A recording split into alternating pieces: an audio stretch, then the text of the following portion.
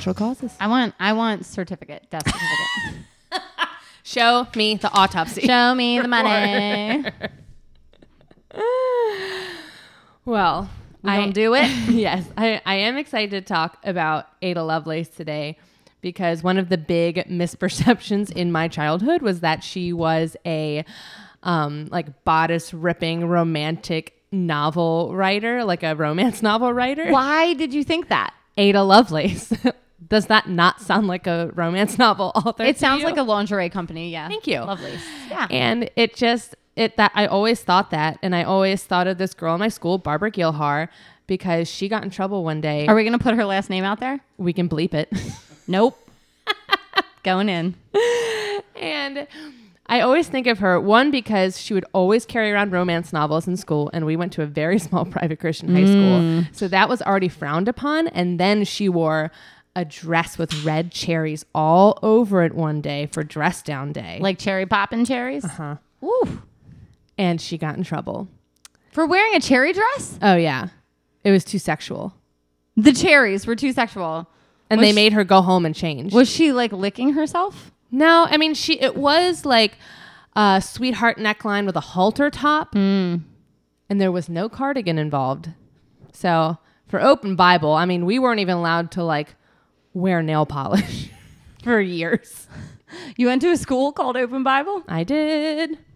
Did they open your Bible? Shut it real tight, actually.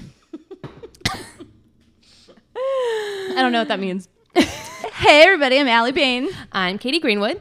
And we are here to be girls talking about girls. Formerly known as Herstory. On the rocks. The unofficial theme song. It's the best theme song. I came up with it. So we are, as we said before, just two gals, two white, cisgender, heterosexual, white, female, middle class gals. Are we very white? Because you said it twice. I did. We're pretty white. Super white. I have a degree in gender studies. Allie has a degree in history, but we are not historians. Nope. Or experts on anything we are saying. At all. This is basically an expanded Wikipedia search. Yes. And we are just drinking and talking at a bar, but in the living room. Hence the On the Rocks. On the rocks.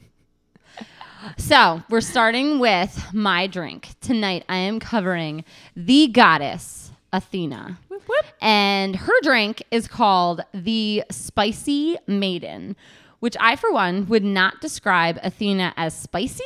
I feel like she's more mahogany-esque, right? Like she's a little bit more classic. I feel like Aphrodite is spicy. Or like yes, maybe even yeah. Artemis, but not Athena. No, yeah, I totally agree. She's more like a refined whiskey rather than a spice. Yeah, or like something with olives in it because she's Athena. Yeah, like when you came up with this drink, I was like, really?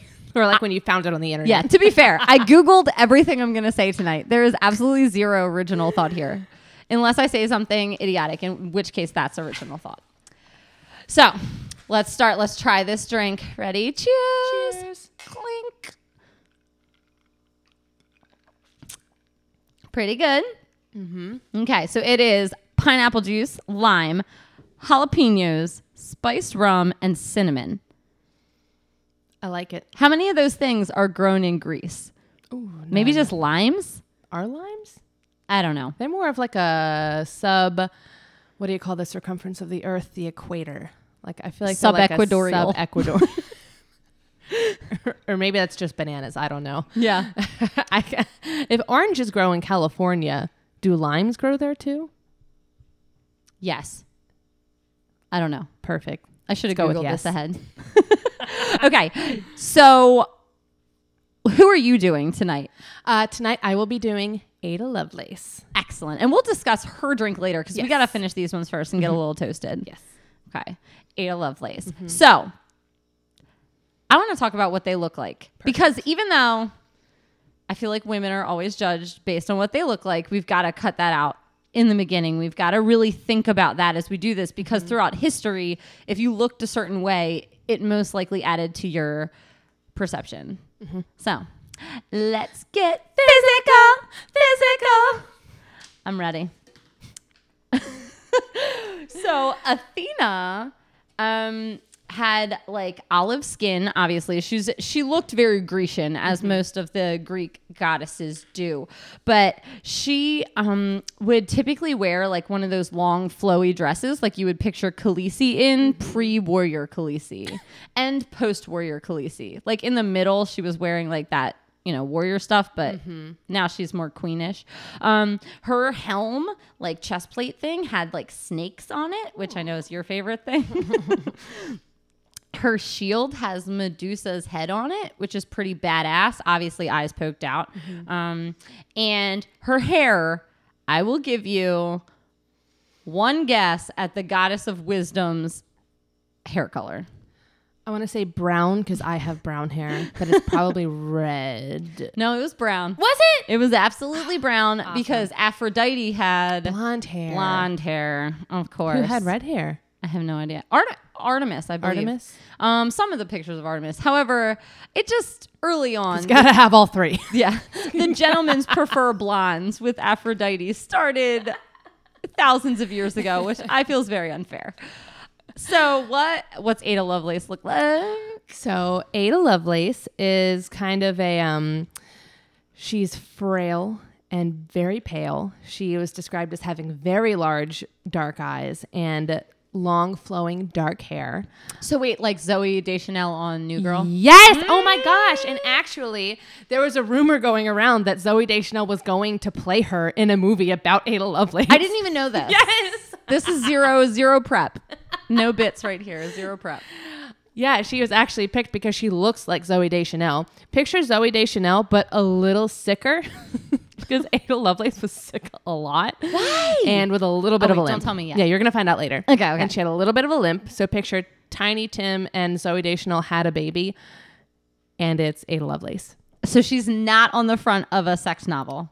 No. On a Her horse. portrait is beautiful because it's an oil painting. Is it the like purple one with the feathers? Yes. Mm-hmm. Okay. She's got like some kind of bird on her head and she's got a lot of purple and her hair is done in like a crazy, like I can only kind of do my hair with a flat iron sometimes. I don't even know how they did that with the lack of tools. Let's pause for a second. But do you own a brush? I don't. For everybody out there, Katie does not brush her hair. It just makes it more frizzy. It's fine the way it is. I don't understand. I get compliments. I mean, your hair's great. I just don't understand. I physically don't understand. I don't know. I find that, also my hair's shorter for everybody who doesn't know. It's like, up above my shoulders. So but below your chin. Below my chin. Yeah. In between chin and shoulders. Angled. Side angle bob. Yeah. Different and lengths. I don't brush it. Different lengths on all sides. Different lengths on all sides. It's fine. It's fine. She did it in the bathroom by herself. So that's my physical description. Yeah. Why do we get onto you? Know. Are you a famous woman from history? No. Will you be? Yes. Excellent answer. So let's start. I want to talk about Athena. Because I looked her up and I always thought it was weird that she was the goddess of wisdom being female. So that's what like first drew me to her.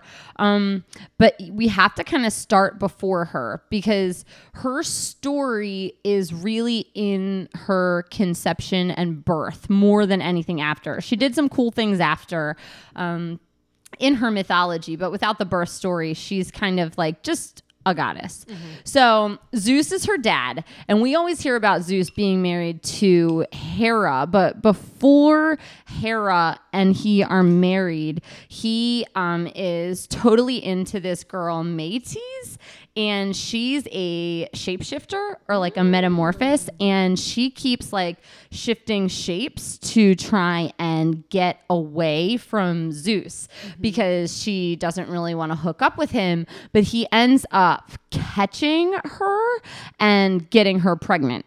And I kind of want to start with that because that deals with a little consent issues. I just don't understand why. I mean, I understand because it's, thousands of years ago, but why female goddesses are really on the same level as female women. Like goddesses aren't elevated. Right. And I know that Zeus has that reputation for all of mythology. Yeah. Just impregnating whatever and then like eating his babies or something. Yeah. Or rocks. I don't really know. But I don't know. I guess it was kind of this like weird thing of like, well, if the goddesses and like these wonderful mythological women can even be like raped and plundered, like, don't you get any ideas, women on Earth? Like, you know what I'm saying? I feel like it's definitely like a dominance issue. Totally, like the female form, even in mythology, has to be lower than the male form. Other than. Yeah. So I looked it up, and in Greece, who is commonly known as like one of the first republics or early direct democracies, the women, there isn't a ton of records on women except for in Athens, which is what we're going to be talking about today, because Athens, obviously named after Athena. Never put that together. Yeah. We'll get there. Women couldn't vote, own land, or inherit anything. Their main role was in the home and raising up children. But we have to remember Greece was like made up of city-states, so they were all different. It would be like, you know, the very non-federalist government of the United States. Sparta is the only one we have a little bit of information on, and we know that their women were given physical training, they were allowed to own land, and they could drink wine.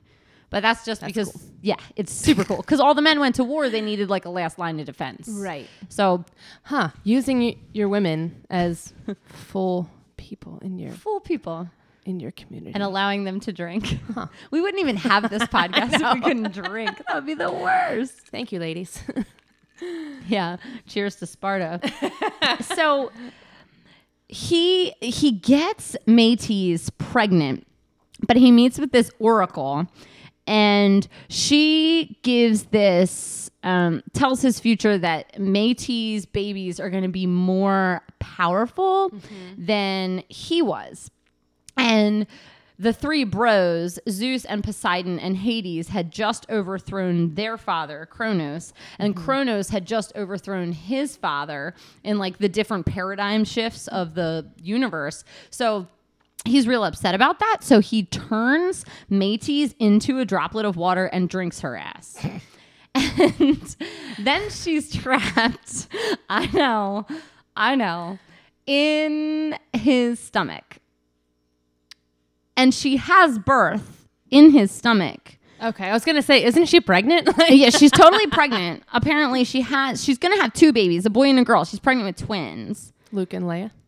Yes, absolutely. Luke and Leia. But she's pregnant with them, and somehow Athena makes it to Zeus's head, and he gets these horrible headaches, and he has Hephaestus, who's the god of the forges, cut his head open with an axe. And out comes fully grown Athena in armor, ready to go. She's ready. I love that. She's not joking around. No, she was not. She comes out fully armored, and the lore is she has no mother. So Zeus is her father. But he drank Métis. So she has a mother, but not really, because it's within her father. So she is motherless as a goddess. Okay. Which, this is kind of like a Virgin Mary situation, only like vice versa. I feel like, yes, right? It's you're 100% very, right. very like opposite of biblical. So, pagan. She's widely acclaimed as his favorite child. She is able to hold his shield. She is the only other goddess who's ever been allowed to throw his lightning, ever. And the boy is never born. She is the goddess of wisdom and defensive war. And because of that, is always clashing with her half-brother Ares, who is like the full-on goddess of war. And a couple things come to my brain there. Like, A, why is she his favorite because she has no mother? Is she kind of like a son in that sense? I also wonder if she's his favorite because there's less likelihood that a female heir will overthrow him. You know, because like it's normally like, you know, the male sons rise up, and I don't know what the situation was in the Greek mythology world, but maybe it was like, oh, well, like she's not a threat, so I'm just going to like her a lot because she's really fucking cool and she was like born out of an axe wound on my head. Yeah. But she's not a threat, you know, because I feel like all those kings and leaders back then were always so fucking weird about their sons and like overthrowing them. Like, what's that famous story? Do you know the one I'm talking about? It's like a George W. Bush. No, it's the thing. It's the Oedipus complex. Oedipus complex. Thank you. Yes, it's like an Oedipus thing, in a long roundabout way. Yes. Also, when you said Oracle, did you also think of in Aladdin and the Prince of Thieves? No, I was thinking of 300. Oh, I've never seen that. Katie! But I've seen Aladdin and the Prince of Thieves. Oh, I'm sorry, Aladdin and the King of Thieves. Prince Ali, fabulous. Have you seen that one though? Yeah. Okay. I mean, it's a Disney movie. Shut Well, up. the Oracle comes out Yeah. at his wedding, and it's like one of my favorite parts. That's a great And he has to movie. go find his father. Mhm. Yeah, The King of absolutely. Thieves. Duh. I love that movie. Becomes Alibaba. Oh, So, sorry, continue. yes. So Ares is the god of war in the sense of violence, strategy, and bloodthirst. And Athena, savagery, not strategy. And Athena is the god of strategy, justice, and discipline. And I feel like that is sexist in itself. So I remember as a kid growing up in a very like right-wing religious society being told that if a woman is president, that when she's on her period, then she's just going to nuke the whole world because of her emotions. And I feel like these descriptions of the god and goddess of war are very male-female oriented. But I think that, I don't know, because I think the term, like they said, strategy in Athena's, which I think is really interesting because they said what did they say for him? Violence, savagery, and bloodthirst. Savagery, because I feel like that is actually more of like a headspace kind of thing. You know, it's like rash thinking, and I feel like Athena's actually like her things are more like thought provoking. Like she'd be good at the board game Monopoly. Yes, Right. and he would be good at throwing the board game all over the dining room when he starts to lose. Football. Football. You'd be good at football. Anti-monopoly, aka football. So the things that Athena is famous for are, one, she fights against Paris in the Trojan War, and helps her half-brother Hercules in some of his penance to the gods. 2, she helps Perseus defeat Medusa by giving him like a metallic shield so he can look in the shield to cut her head off, which is very J.K. Rowling, Chamber of Secrets. And then she wins the battle or contest for Athens against Poseidon, who would be her uncle. They're both tasked with giving Athens a gift, and Poseidon strikes a rock and makes them salt, and she grows them olive trees, and they choose her and then build her the Parthenon, which that temple in Greece is in honor of Athena. And then my final super interesting fact about Athena is she is one of the only 3 virgin goddesses. Really?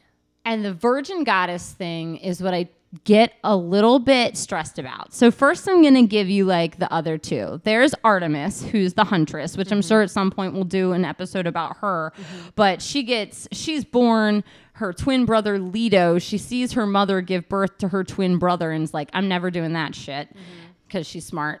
And then she like collects all these huntresses, and then there's this guy in the woods and he watches them bathing without permission, so she turns him into a deer and they hunt him, which is awesome. And then there's Hephaestus, who's like the god of the hearth, and she like gives her throne up for Diomedes, I think.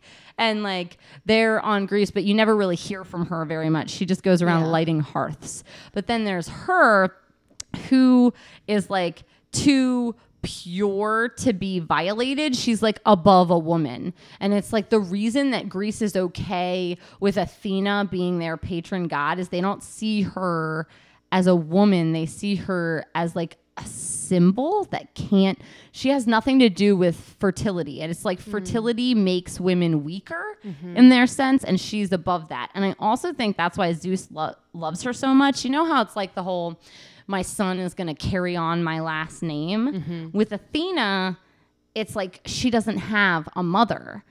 So it's like, she also is like a virgin, so she's not going to be violated by a man. I feel like when you marry your daughter off, you're like, she's going to take his name and be violated. But marrying off a son, it's like he's the violator. Yeah.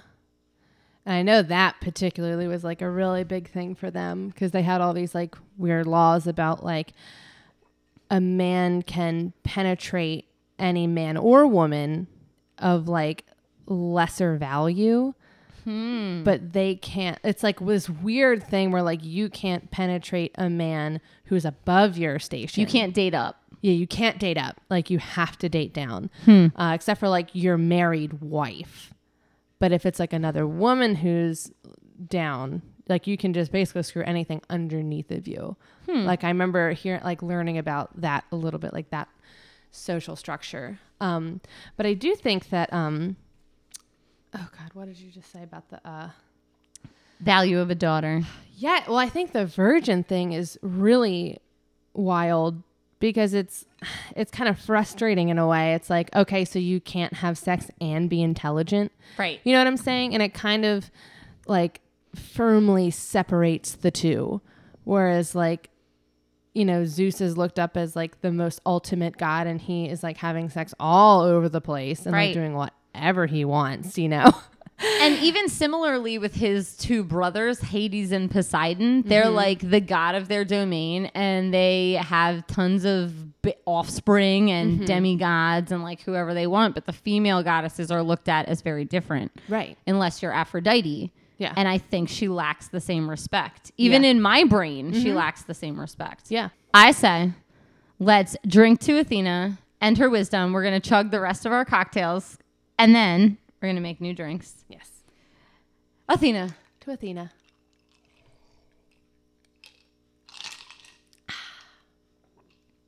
All right. Make a new drink. Blame it on the alcohol. So my current Ada Lovelace drink is on the rocks. It is on the rocks. So this is called the analytical engine cocktail, but I feel like there's a really missed opportunity here. Wait, what? Why? Because this drink has gin, orange liqueur, lime, and aromatic bitters. So I feel like it should be the analytical orange gin. Oh. Because it has orange and gin in it. Much better. Missed opportunity. So you very punny, Kate. I'm super punny. So has all those ingredients. Put in a cocktail shaker. Shake it up. Put it over the rocks. I love it. Over the rocks. On the rocks? On the rocks. Would you say it's on the rocks? I would. Good. I would go as far. I would dare to say it's on the rocks. And it's pink. And it's back. That's my Cheers. favorite color. It's not. Blue's my favorite color. Well, that's... Yeah, Allie's been lying about that for years. Yeah, why? My God, since like high school. I'm really like attached to the color pink. I like asked your mom, not your mom, your daughter that one day. I was like, Liza, like, what's your mom's favorite color? And she goes, she says it's pink, but it's actually blue. Well, okay. And then I asked Caroline, she goes, well, my three first favorite colors. Okay, look. I'm just trying. Look. It's fine. Pink's a good color. It's fine. Pink's a good color. I personally like mustard yellow. And olive green. You could be Athena and I could be Aphrodite. Just have to dye my hair. Okay, but for realsies, I want to know more about Ada Lovelace because what I know is the oil painting and like maybe 2 or 3 sentences in one of those children's books I've read to my kids. Yes. And that's like it. Everybody brings her up in the list of like 50 best women or 50 women you should know about. But I legitimately have not taken the time to know about her. So I need to know the things. Well, she is really interesting. I really enjoyed researching her. I really did. Okay. So I mainly got my stuff from this article by Sue Sharman Anderson. Okay. And then also this fantastic History Chicks podcast episode about Ada Lovelace. They do really awesome research, much better than I do. So tweet at History Chicks. History Chicks. They're real cool. They are really great. So if you want to know about Ada Lovelace, first you have to know about her crazy parents. So just like Athena. So I'm going to start with her mom. So her mom was Anne Isabella Milbank, the 11th Baroness Wentworth. No. Yes. AKA Annabella. That's like as many names as Dumbledore. Yes. So a couple of things that make her interesting was that her parents married for love, which was really rare at the time because we're talking like, that her and her husband met in like 1812. So that makes her parents meeting in like the 1700s. So it was kind of rare for people to meet and, fall in love and then be able to get married, especially when you're talking like upper class. I mean, she's a freaking baroness, Unless your name's Lovelace. Yeah, true. Lovelace comes later, actually. So these are not Lovelaces here. Dang. So she's a Wentworth. A Milbank of Wentworth. That's a bad or something like that. And so because her parents married for love, they were like a super tight-knit family. And so one thing that I think is really cool about her mom, which she doesn't really get a lot of credit for, is like she was really good at math. She was known as the princess of parallelograms. Her mother? Her mother, yes. She was like really good at math. And she would like That's a great alliteration. Yeah, it is. Oh my gosh. I mean, her husband was a poet, so. And he didn't know it. No, he knew it. He knew all the time.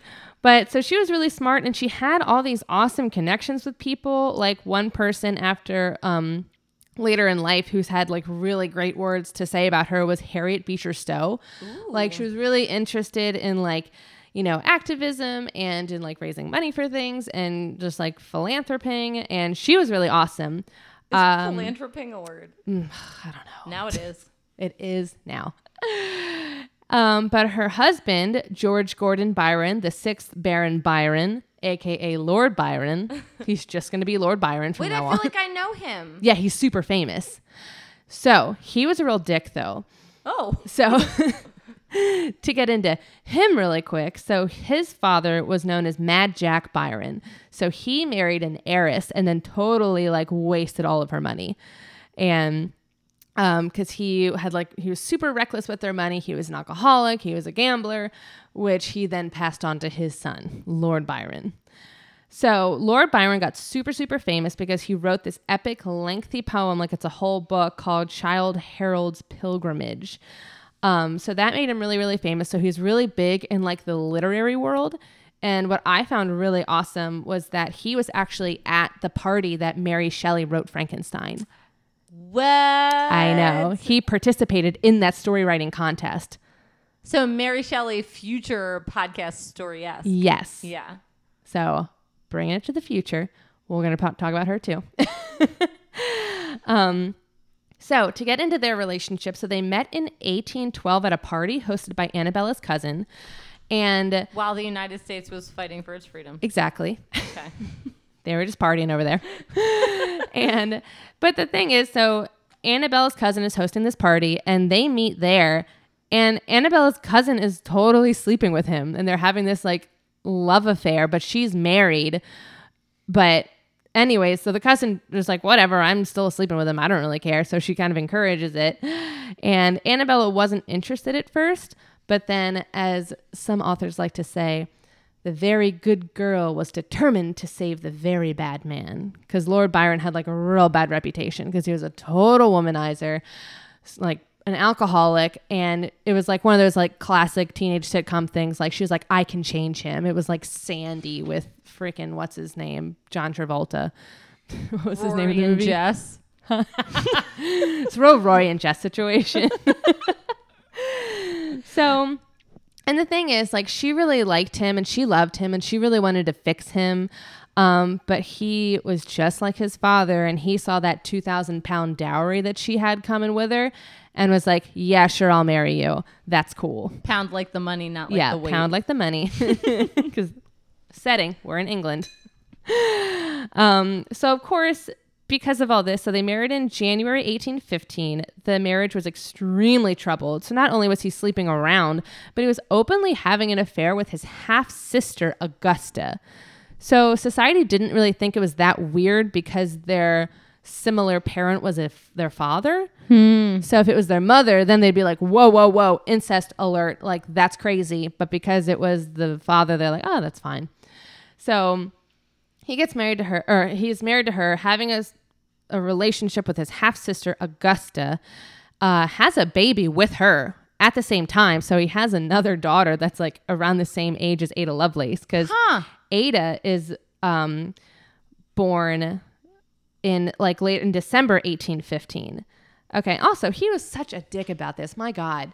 So he was like taking Annabella pregnant to his mistress half-sister's house and very openly having this relationship with her. Well, she like what? Sat in the living room? Yeah.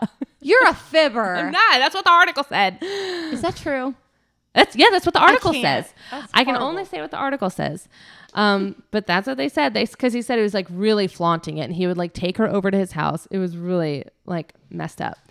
So, again, he was a major alcoholic. So Ada's born December 10th, 1815. Her official name is Augusta Ada Byron. Yes, he named her after his half-sister mistress. He did not. Her name is Augusta. The same name. Can you even believe it? That's disgusting. That's the rudest. That's the worst. So then after all this, so Ada's born. And then about a month later, Byron was like, oh, by the way, I'm also sleeping with a chorus girl named Susan. And Annabella was like, all right, I am done. So she splits up with him, but they couldn't really get a divorce because of the times and whatever. And it was really hard. So they just separated because divorce just really wasn't an option. And Lord, thank you, King Henry VIII. Thank you very much. That was totally before that, but still. So like it existed, but it was just really hard to do. So, and then, I mean, Ada never really saw him after that. She did not know her father. I don't know if she ever met him in person. But then he died when he was 36 and Ada was 8 years old. So never really had a relationship. He was not a part of her life. So to get to young Ada Lovelace. So due to her father's fame, this is kind of messed up. So he was able to really trash her mother. So throughout history, even today, a lot of history books cite Annabella as like this mean, cold monster, like terrible woman, ice cold, who was like really awful. But like everybody who actually knew her was like, no, she's the best. Like Harriet Beecher Stowe loved her. And it's like really frustrating because so she was super warm. She loved Ada and she was really nurturing and put everything into Ada's education because she was really smart. So she was like, I want my daughter to be like more. Do you think that that's like a common trope for like women who are pushy to be referred to as cold or like bitchy? Like if you have purpose and you're like, no, I'm going to separate from you. No, I'm going to make sure my daughter gets what she needs. Then you're considered as bad. Yeah. Cause I think that she was definitely assertive. And I think that a lot of times that may have come across as like bitchy, but really like she was an awesome mom and she was a really cool person. And people said she was a lot of fun, but you know, Lord Byron was just trashing her all over town, which sucks. So Ada also, so her mom put everything into her education. So she had a ton of really awesome tutors who mainly focused on math and science. Annabella really wanted her to do a lot of stuff with math and science because she wanted to, quote, beat the poet out of her. She wanted her to be the least like her father that she possibly could be. Bye, bye, Mr. Poet Byron. Exactly. Okay. So, and of course, she was extremely gifted at a young age and expressed a lot of interest in math and science, especially engineering. So there are these really cute stories of her as a 12-year-old. And like, it's like her cat killed a bird and brought the bird in and she like studied the wings and she like came up with all these plans for these like flying machines. Like a serial killer? Like a serial killer. Exactly. Nah, serial killers, they like to kill kill and it maim. themselves. They kill the animal themselves. Yeah, they get off on right. like the whole torturing and She like just aspect. studied the pre-dead creature. Yes. So the cat killed the creature and she was like, all right, I'll take advantage of this. Right. So not 100% serial killer, but Scientist. But scientist. What's the difference? Right. Really, what is the difference? So she was like really smart, developing these flying machines, which of course like never came to fruition. But the rigorous education was really a double-edged sword because so she loved learning and she loved math. And she told her mom like, oh yeah, mom, it's totally keeping my imagination from running wild. Like I am like on the straight and narrow. But meanwhile, to other people, she'd be like, yeah, I'm having a mental breakdown. Because she would like take it on herself to like study so hard. And she would kind of admit to people like, yeah, like it's a lot, for me. So was having an imagination at that point, from what you read, seen as bad for women? It was, especially from her mother's point of view, because she saw it as being like her father. Okay. And so she was kind of trying to squash that, Less art, more logic. Yes, exactly. So, and I thought it was really cool. One of her tutors was this woman, Mary Somerville, who I've never heard of in my entire life, but she was a Scottish astronomer and mathematician who was known best for translating algebra into a common language. So she was like really well known for being like, okay, like to everyday people, like here's how you do algebra. So she turned letters into X? Yes. Or just made it more digestible for people. And then she had another tutor who was a sexist pig named Augustus de Morgan. And he was like, oh, like, women can't do math. It's damaging to their health. And like women are not physically able to do math. And like Ada did have health problems, but they were not because of math. They were because it was the 1800s and there were germs galore. Like it was not because of math. And then after that, she did contract measles. Math gives me health problems. And I do hate it as well. And so she got measles and then left her paralyzed for a year. And then she kind of walked with like a little bit of a limp and a cane after that for the rest of her life. What do you mean paralyzed? Like her whole body or her neck whole body down? was paralyzed for a year. She laid in bed for a year with just her brain. That's a lot of math to think about. I can't even... I think about math while I'm running and it makes me sad. I can't... Wow. I try not to think about it ever. This was a really hard thing to research because I didn't know what they were talking about most of the time. Yeah. That's a lot of words. I need Eliza to come translate things for me. Allie's 7-year-old daughter is like doing Sudoku puzzles. And she is real smart. She's really smart. She's like future Ada Lovelace. So anyway, so she's paralyzed for a year. She gets out of bed. And then, so I do love this. A lot of like the children's books will like say that she is the woman who didn't go to a ball to meet a prince, but she met a fellow intellectual. So she met this guy, Charles Babbage. And he also sounds famous. Oh yeah, he's famous. Okay. So he was a really famous mechanical engineer, and he was mostly famous for receiving a grant from the government to create this thing called the difference engine. And I heard a description of this because like I didn't understand it, and they're like it's basically like a steampunk calculator. Yeah, like, that is a great description of it. Thank you. I know what steampunk is because of Eric and Linda. Yeah. They're very good at it. Yeah. That's my brother and sister. They're way cooler than me. So he gets a grant because the government is like, oh my gosh, this would be so great to have. Like if we did not have to crunch all these numbers by our brains all the time, like that's fantastic. But of course, then he was like, no, I have a better idea. And he starts to create the analytical engine, which neither device would ever be completed just because he kept getting distracted and trying to create more and better things. But Ada helped him a lot with this project, and he would become like the most important person in her life and lead to all the great things that she did. During all this, she did get married. So she married William King, the 8th Baron King, in 1835. She was 19 and he was 29. They married for love. They really did like each other. And she had 3 children. Byron, Anne Isabella, and Ralph Gordon.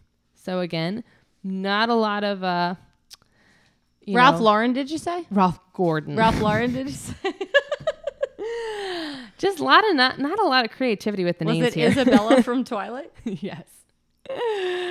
So that she had 3 kids, which is amazing because she was so weak in her body. I don't know how she had 3 children and survived. Well, when you're paralyzed, it doesn't hurt as much. Oh, that's true. No, she wasn't paralyzed at this point. I know. So her husband in 1838, he became, because I think like Queen Victoria died or something.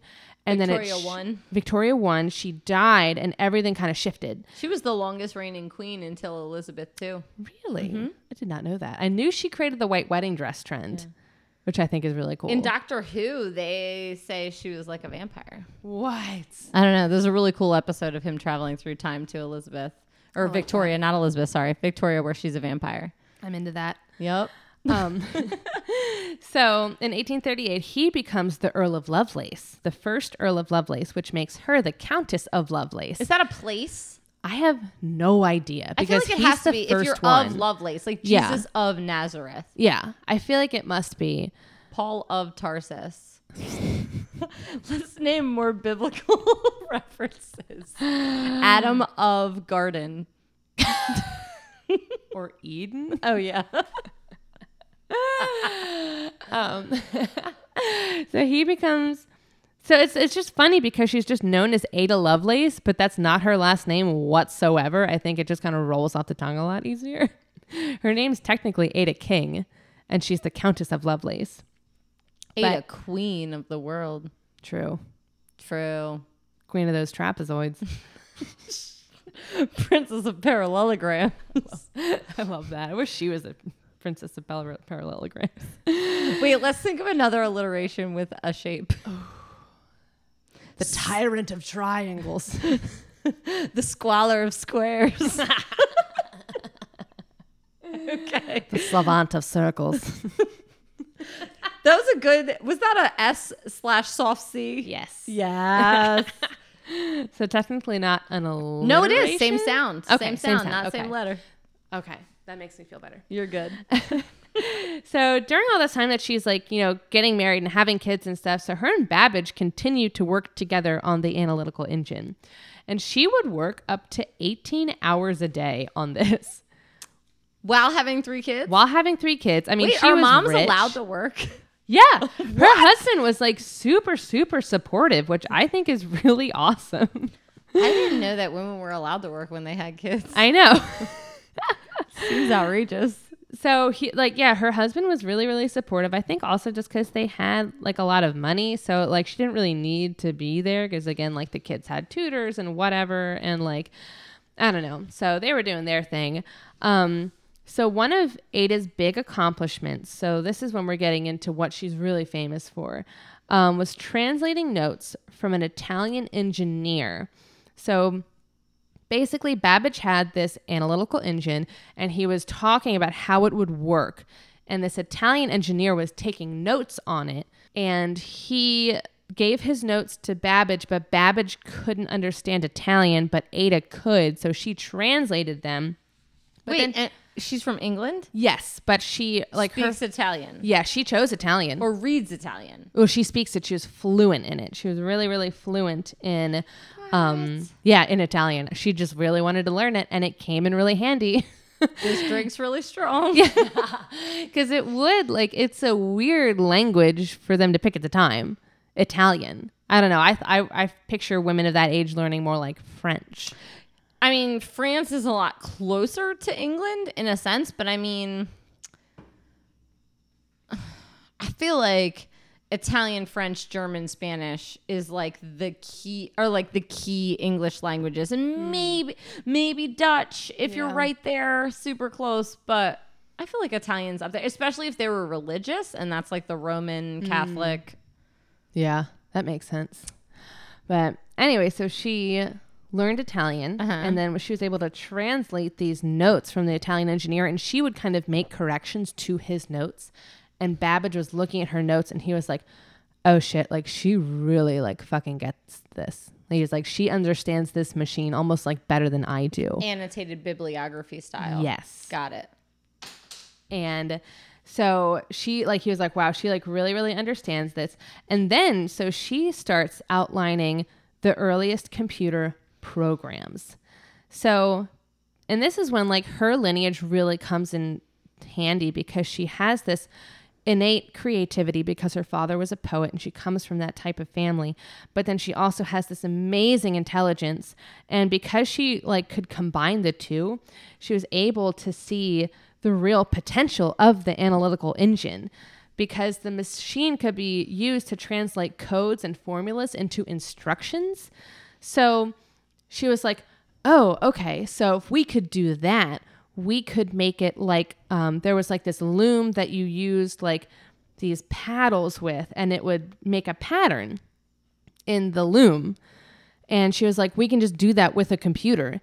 And she was like, we can put the code in and then it will bring out like colors and graphics and we could make artwork with this. Like she was like way far ahead. And not only did she think of it, but she wrote like codes to do this. That sounds very like using a homemaker's idea of like weaving and putting it into science.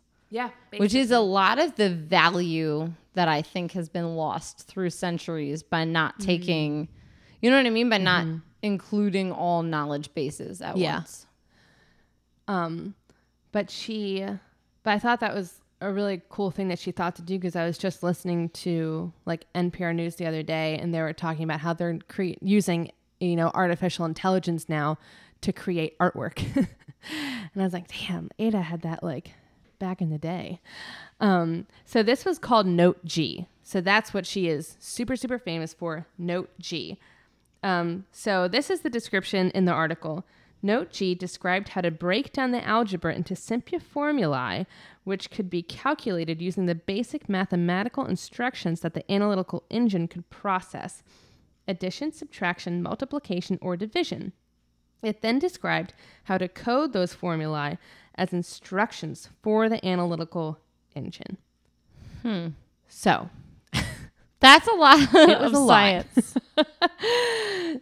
But anyway, so she made all these codes and stuff like that, but they never finished the machine, so she never really got to like try it, which is really sad.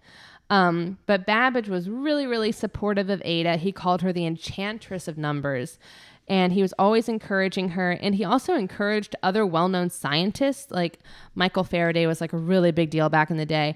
And he wrote this awesome letter about Ada and was like, look, you need to tutor her. She has so much potential. This sounds to me like no.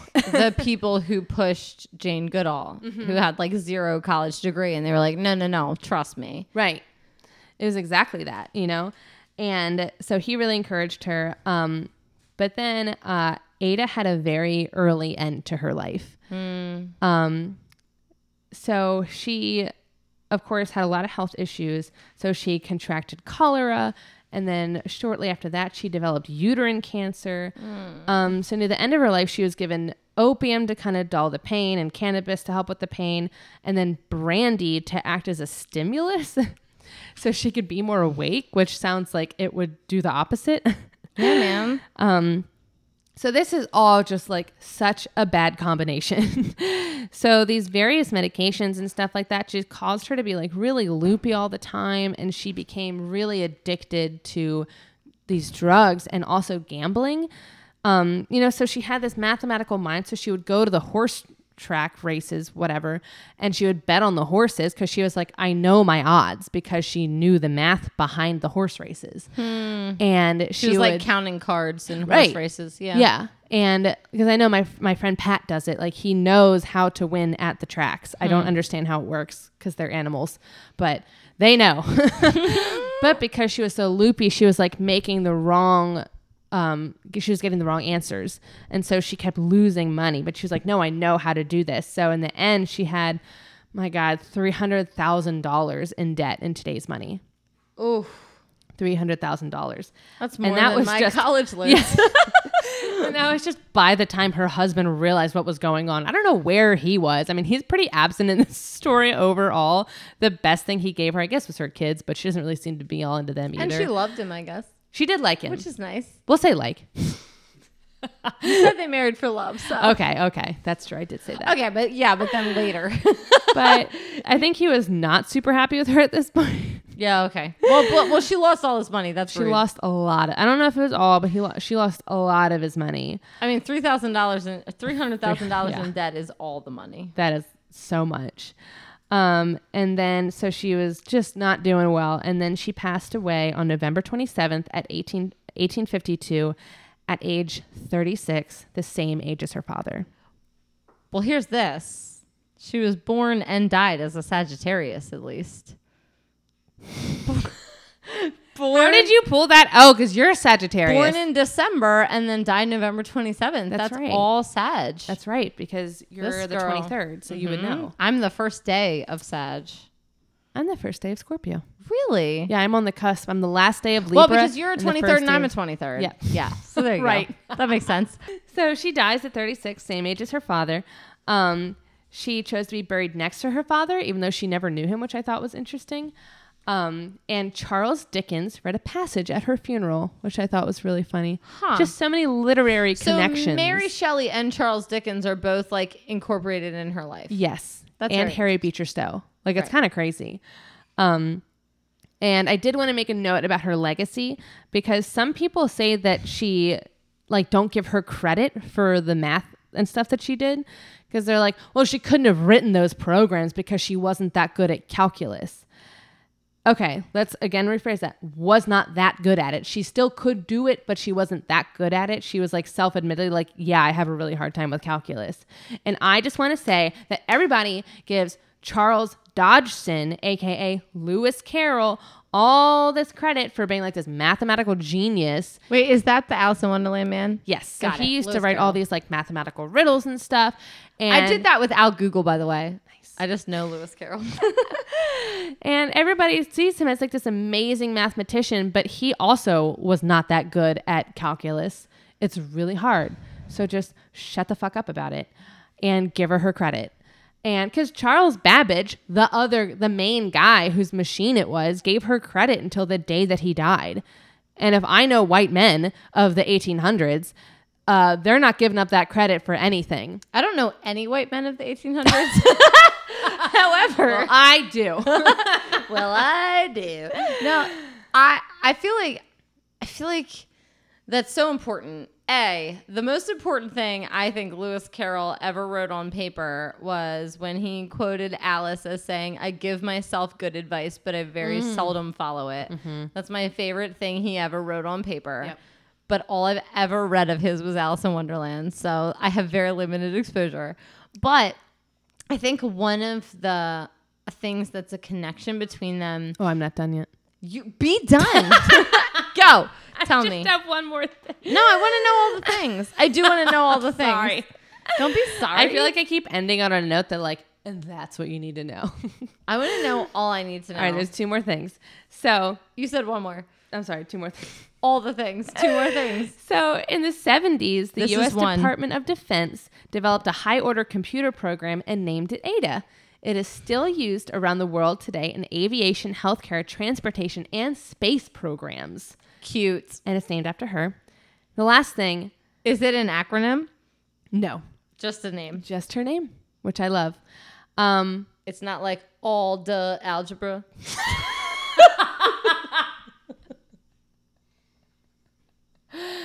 That's actually why her parents named her that. So, and then the last thing, which I think is a really good point to make, is so she's known as the first computer programmer. I said program her. That's what you meant. That's what I meant. All right. So she is known as her.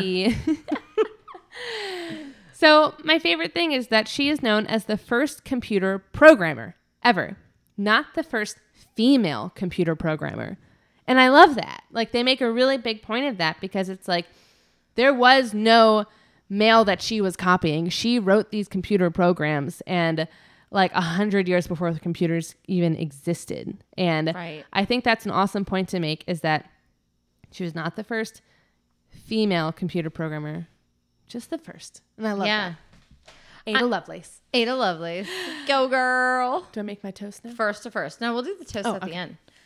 I feel like, so when I was reading, what's the book they just made a movie of that I read? About the women who like worked for NASA. Oh, Hidden Figures. Yes. The entire book, they kept saying the word computer, and that was a human thing. Like you were a computer of information. You computed things. And I found like that to be interesting. So for her to be the first, you know what I mean? It's like she was doing it, not creating it. So I think we think of computer like technology. Right. But it was so human based. Right. Like the computer is the box that's under my desk. Right. And it wasn't. For them, it was like, no, that's the human that is thinking of all these things. My brain is computing this information. Like it kind of reminds me of like in Fahrenheit 451, how at the end they're like, no, we are the books. Right. Like we each have a book that we are that book. So we have that information because we had to burn them. The rest is still unwritten. Just finished that book last night. You didn't read it in high school? I didn't. No, not an open Bible. Not an open Bible. Did you My read God. Did you read the Bible? Was it open? Oh, plenty of times. I had to make an annotated bibliography. Not really annotated bibliography, but I had to annotate the Bible, the book of Galatians. Ooh. It was the worst experience of my life. And just so you know, Doug Davis, I 110% cheated on that final. That's good. Because it was like 1,000-question final, so... I don't think one of the 10 commandments is thou shalt not cheat, so it's okay. It really isn't. It really isn't. Although it is thou shalt not commit adultery, but I feel like that's different. Whatever. That's Kissing, on your wife. Is that adultery? Yes? But the best thing about private school, I will say, is that the skirts are they overlap, so you can cross your knees, and then I would write the answers on my thighs. Embedded female rights is what that is. I'd write the answers on my thighs and then just open up the skirt because it opens the front really off to the left. And there all my answers would be. And I only did it on that one Bible exam because it was really unrealistic. So the only place you cheated was in religion. Yes. God, that guy was a crook. Let me tell you. So Katie's calling out anyone Doug in Open Bible can quote me on that. Quote me on that shit. Here's the 3 connections I felt occurred during writing, and then we can discuss them or not discuss them in any order. Okay. A, multiple affairs versus being a virgin. B, the benefits of working as a pair instead of being not a pair with your male counterpart. And C, dying young versus being a goddess and living forever are the 3 things that I felt were like really standouts as connections between these 2 women, real and fictional. Yeah. And I think the first thing you said was interesting too, because I forgot to mention this, but Ada did have an affair with one of her tutors, which almost ruined her chances of marrying the Earl of Lovelace. But it's interesting because I feel like even though she did like have an affair and her dad was very overtly sexual and she obviously had 3 kids and was not a virgin, I feel like because her whole family like isn't mentioned a lot, like she's also kind of put in that like non-sexual group in a weird way, you know? Well, it's just interesting. Like one of the first fictional women in literature to like be a feminist was Guinevere because she was, you know, cheating on King Arthur with Lancelot. And it was like, you know, she was written into literature as this like, I have needs and they're not being served type of woman. And in some senses, like, okay, if you're in a monogamous relationship, then no, your needs need to be discussed with your spouse. But in some sense, women of a certain era their needs were never considered. Mm-hmm. So it's like there's like a line you have to cross there, and I don't know, and we will probably never know what the conversations were like between husbands and wives thousands, hundreds, tens of years ago. Yeah. Because I would venture to guess that they were much more democratic than we think. And that in public they were what we see in pop culture. Because I think that, like, I mean, I'm married, you're not, but you're in a long-term relationship, like a very long-term relationship. And, like, I think that there are things that we say in private that in public we understand are unacceptable. Right. Yeah, that is true. And I sometimes think about, like, women in history. I'm like, did they feel comfortable to, like, talk to their husbands? Because, like, one thing I do admire about Ada is I feel like at some point she was probably like, look, this math stuff is really important to me and I'm going to do it. You know what I'm saying? Like, there had to be some sort of conversation about that. And I really appreciate that. And he could have been like, this makes me look bad and here's why. He could have been like, absolutely not. And then we wouldn't know Ada Lovelace, you know? Because that's another kind of weird thing about her is, like, the things that she contributed to weren't exactly they were in a way building blocks, but, like, nobody really knew about her stuff until, like, the 1950s, until it was kind of unearthed and they're like, whoa, this is really cool, you know? Yeah. And, but I do, like, I think the world should have Ada Lovelace as something to look up to and is, like, a really cool, like, image of, like, what women could do if they had men that supported them. You know, it's kind of reminds me of, like, Emma Watson's, like, he for she. Like, you know, we're going to invite you to this movement. Right. Like, we need, like, women to be empowered and do all these things, but, like, we also need, like, you know, men to be supportive of that too, because, you know, she could have, there were so many places in her life where she could have been put down by men and she wasn't, you know? Right. And I think about Athena too. Like, she could have very well just stayed in Zeus's body the whole time and we would have never had her. He didn't let his son out. Yeah, he didn't let the son out. He wanted his daughter. Right. And we almost didn't have her. And I feel like that in, like, a weird mythological way is like, okay, like, here's this awesome woman to the world, you know?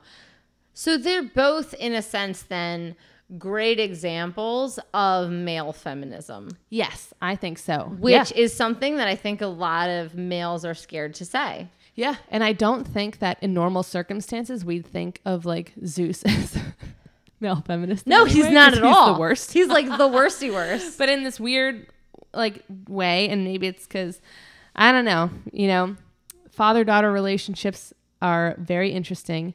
My dad's the coolest. I know. I'm really close with my dad too. He's awesome. And, but also, like, I'm the only girl and you're the sporty girl. We can cut that. I'm Sporty Spice. Marjorie's Bookie Spice. Yes.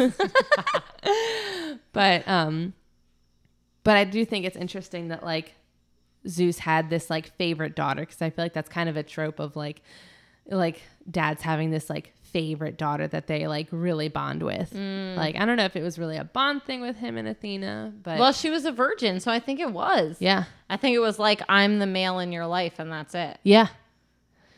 Yeah. Which is almost, I mean, that's almost sad, because I think that sometimes, like, I don't know, this sounds weird, but it's like there can be one male in your life, like your dad or your husband, and therefore your last name needs to change, and then you become no longer your dad's. And maybe that's why Zeus loved her so much, because she was a virgin, so she wasn't going to change her affiliations. Right. It'd almost be really cool if Athena was a lesbian. That would be cool. That'd be super cool. Her and Artemis. No, but Artemis had all the huntresses. Oh, yeah, that's true. Athena. She could have gotten it on those parties. Athena, I feel like, could have heard her, fulfilled her needs better. Yeah.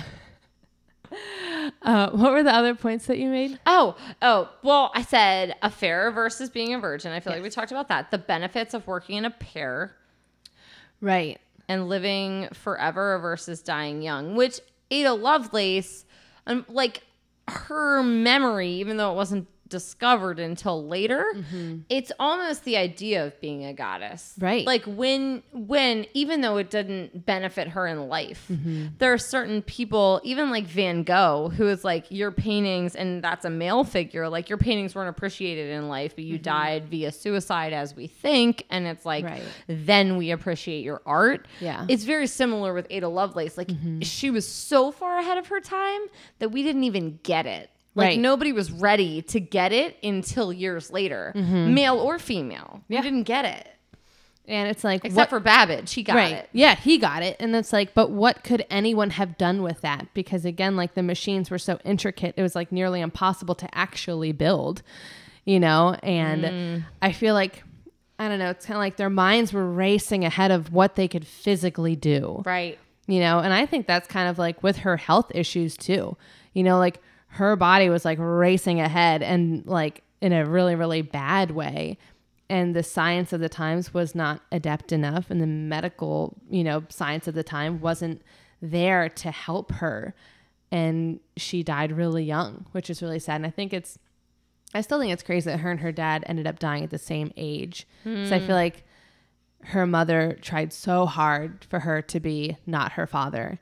And in a weird way, she ended up being very similar to him. Maybe that's the connection between arts and the sciences. Like there isn't this big difference we think there is. There's like people who think one way and people who think another, but really you end up in the same spot in the long run. I've been thinking now about the difference between, because last week we did a fictional and a non-fictional character, and we're doing the same thing this week. And I think that the difference between the fictional and the non-fictional, again, going back to kind of the sexuality thing, is Athena could be pure because they wrote her as being pure. And Ada Lovelace had all these issues because she had a human body. She was a real human person, and she couldn't help these things from happening, you know? And I think a lot about the way that we would love to write women as like, they never die and they're perfect and they're so smart and they're beautiful and they never have sex and they don't fart and they're or sweat. Right. Like, and then you have Ada who, like, you know, she had all these issues that was kind of holding back her potential. Right. Just the fact that she was a woman. Right. She was getting up in the middle of the night and breastfeeding. She had stretch marks. She was like trying to like be a person. And she had to probably ignore her kids to do some math. Right. And she's probably still had to go to society luncheons and like do all the things that a, you know, 19th century woman was supposed to be doing. Get an updo and like not smile in pictures because of your rotting teeth and like how did she get that updo? I don't understand. She probably didn't have hair and it was a wig. Probably. Yeah. Paralysis gives you things like bed sores. So who knows? But I feel as if we need to toast. Yes. I think the toasts are in order. Who wants to go first? Do you want to go first? Do you want me to go first? I'll go first. Okay. So my toast is to all the women in STEM, and to all the women. Science, technology, engineering, and math. Okay, I won't interrupt you anymore. Sorry. So just a toast to all the women out there who are brave enough and smart enough to do all the things that I personally am so afraid to go near. And to all the women who are going to change the world, whether they know it or not. To Ada. Cheers. And drink. So, my toast this week is the exact opposite of my toast last week. Because Marilyn was very sexy and therefore felt that her smartness was underrated. So, Athena is very wise and therefore had to give up her sexuality. So, to all of the women who feel as if they are unattractive because of their career or their power or their quote unquote bitchiness at their job because they're just trying to get things to be equal, I say to you, do what you're doing. You're a fucking queen. Cheers. To Miranda Athena Hobbs. and Miranda Hobbs with your braces. God, I love that episode. All right. Well, as we like to say on Her Story on the Rocks, well-behaved women Don't do laundry? rarely make history.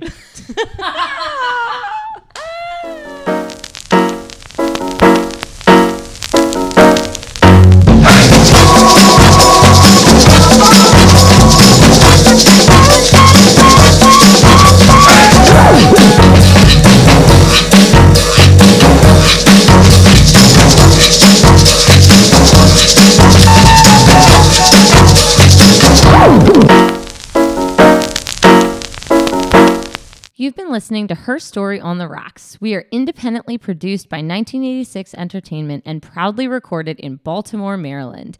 If there is a woman in history or her story you would like us to cover, you can email us at herstoryontherocks@gmail.com. And if you would like to drink along with us, follow us at Her Story on the Rocks on Instagram. We post the recipes for each cocktail a few days before each episode. You can also find us at Facebook at Her Story on the Rocks and at Twitter at Her Story on the Rocks.